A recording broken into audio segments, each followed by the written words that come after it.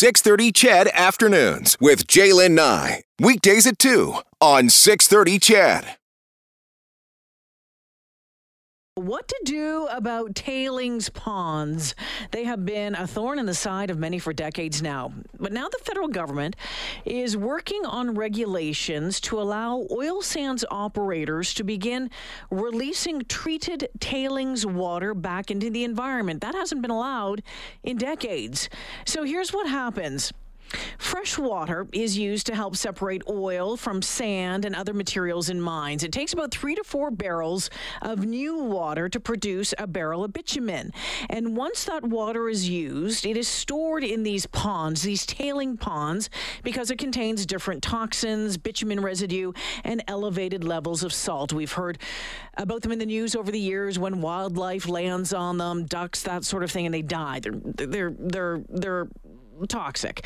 So about 1.4 trillion liters of wastewater is in tailings ponds in northern Alberta. So how would that water be treated, and what is the risk of releasing it?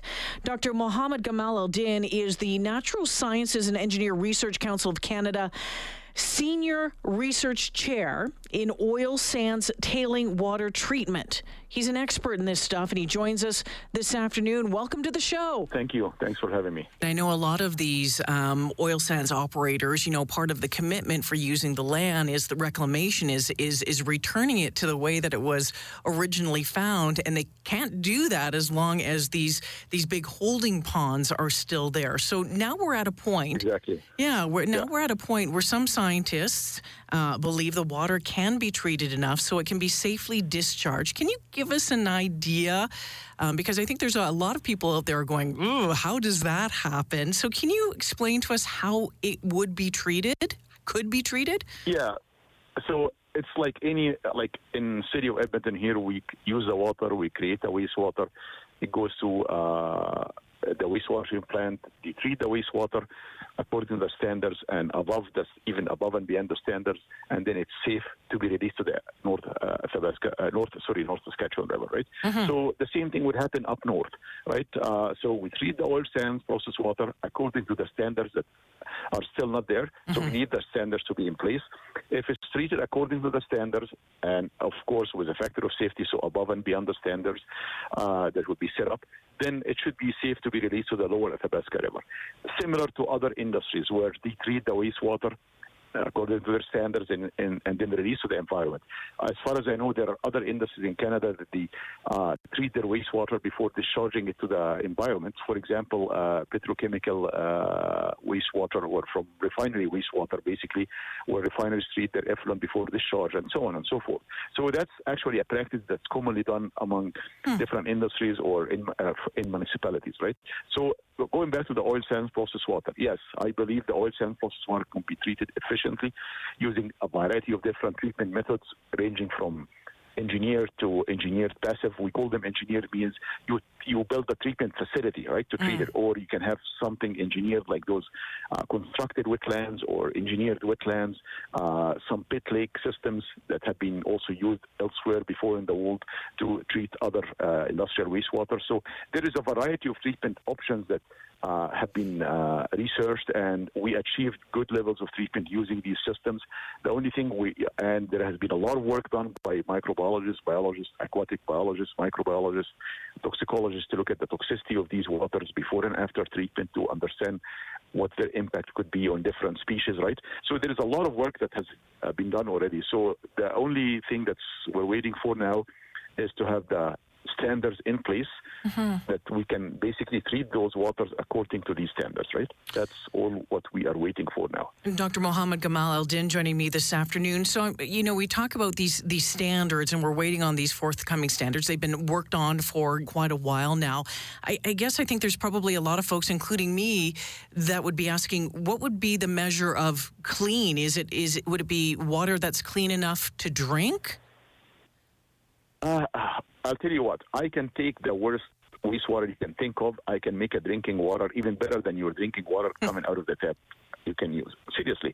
But everything, basically, you probably heard there are membranes out there, membrane treatment systems, there is this and that, right? But we never treat the wastewater down to zero level, unless you're in a country like Singapore and you don't have, for example, enough water supplies. So I can take a municipal wastewater, treat it to a level that you can use it and drink it, right? Actually, they do that in Singapore, as far as I know, right?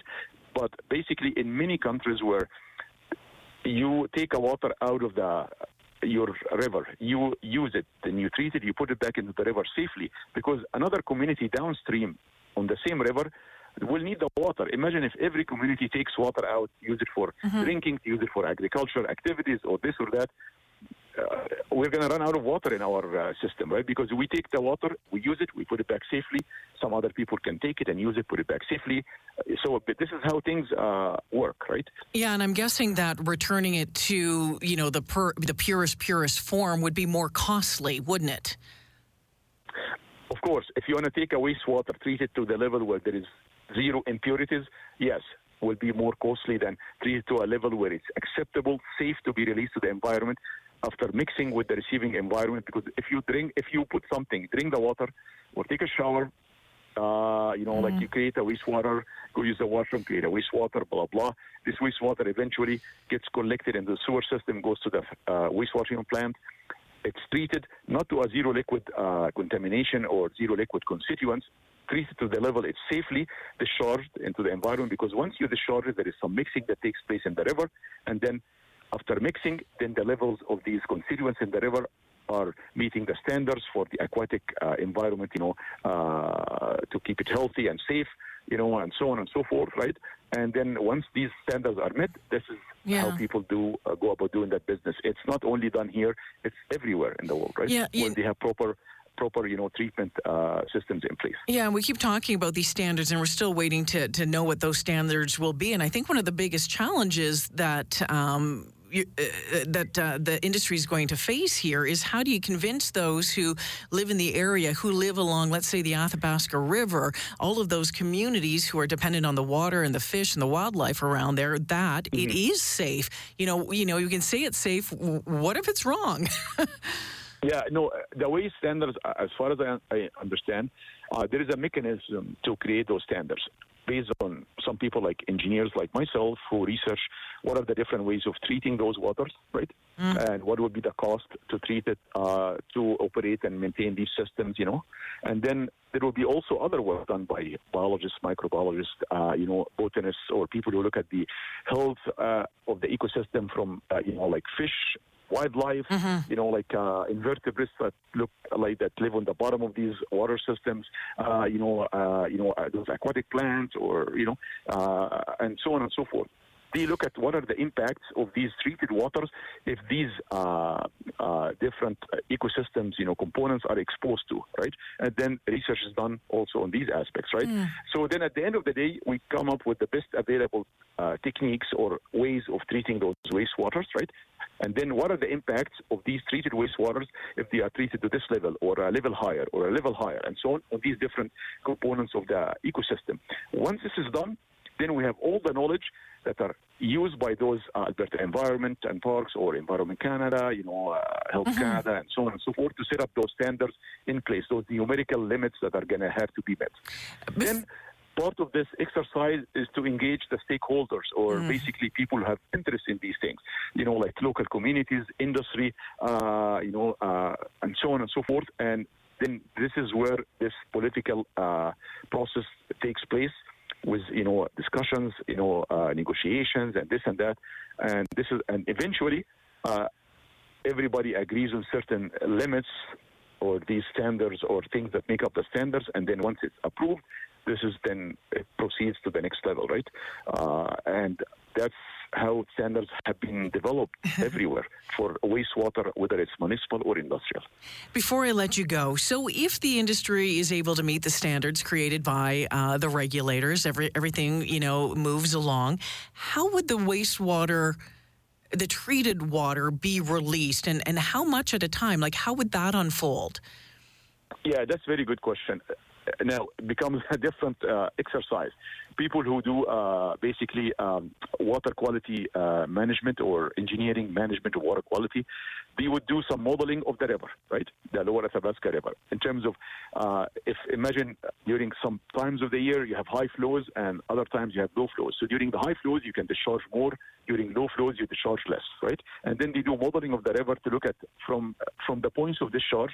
This will be the discharge quantity and quality, and then it will be mixing with the river, with that flow rate in the river and the quality of the water in the river, and then we'll be mixing. After the mixing, what will be the concentration, so they can predict what will be the concentration in the river after the mixing, and then they make sure that after the mixing and along the mixing even zone, when mixing takes place, that the standards are being met. And there is something called acute mixing zone and then chronic mixing zone following that. So they have to make sure these limits within those different mixing zones are met, right? That's actually another exercise that has to be done to confirm that after the treatment, at the end of the pipe, the treatment is done to that level, then comes out of the pipe, mixed with the river water. Then we have those levels in the river. Do they meet the standards or the aquatic environment standards or not? Because there will be different standards for treatment at the end of the pipe. Then standards for the receiving environment within the river itself or the lake itself. Do we meet those standards or not to protect this environment, right? So there is a lot of, different types of standards that need to be developed. And then the modeling of the environment to predict what will be happening in the environment to make sure what will be discharged will be meeting those standards in terms of the mixing with the river water quantity and quality, right? Fascinating. Dr. Mohamed Gamal, thank you for joining me this afternoon. I sure appreciate your time and your expertise on this front. Thank you so much. Thank you. Thanks for having me. Have a good day. So a Crown Indigenous working group has been working on these oil sands tailings water release standards since the beginning of the year. And the federal government wants to release the draft regulations in 2024, final regulations in 2025 under the Fisheries Act. We'll keep an eye on it. Science, absolutely fascinating. 911. 911, what's your emergency? I'm on a cruise ship! There was an explosion! Oh my God, the ship is sinking! I can't get out! There's water everywhere! We're going down! I've got a lock on your location. Stay with me. Hurry! Hello? Are you there? Help is on the way. Angela Bassett and Peter Krause return in an all-new season of 911 on a new night. Thursday, March 14th on Global. Stream on Stack TV.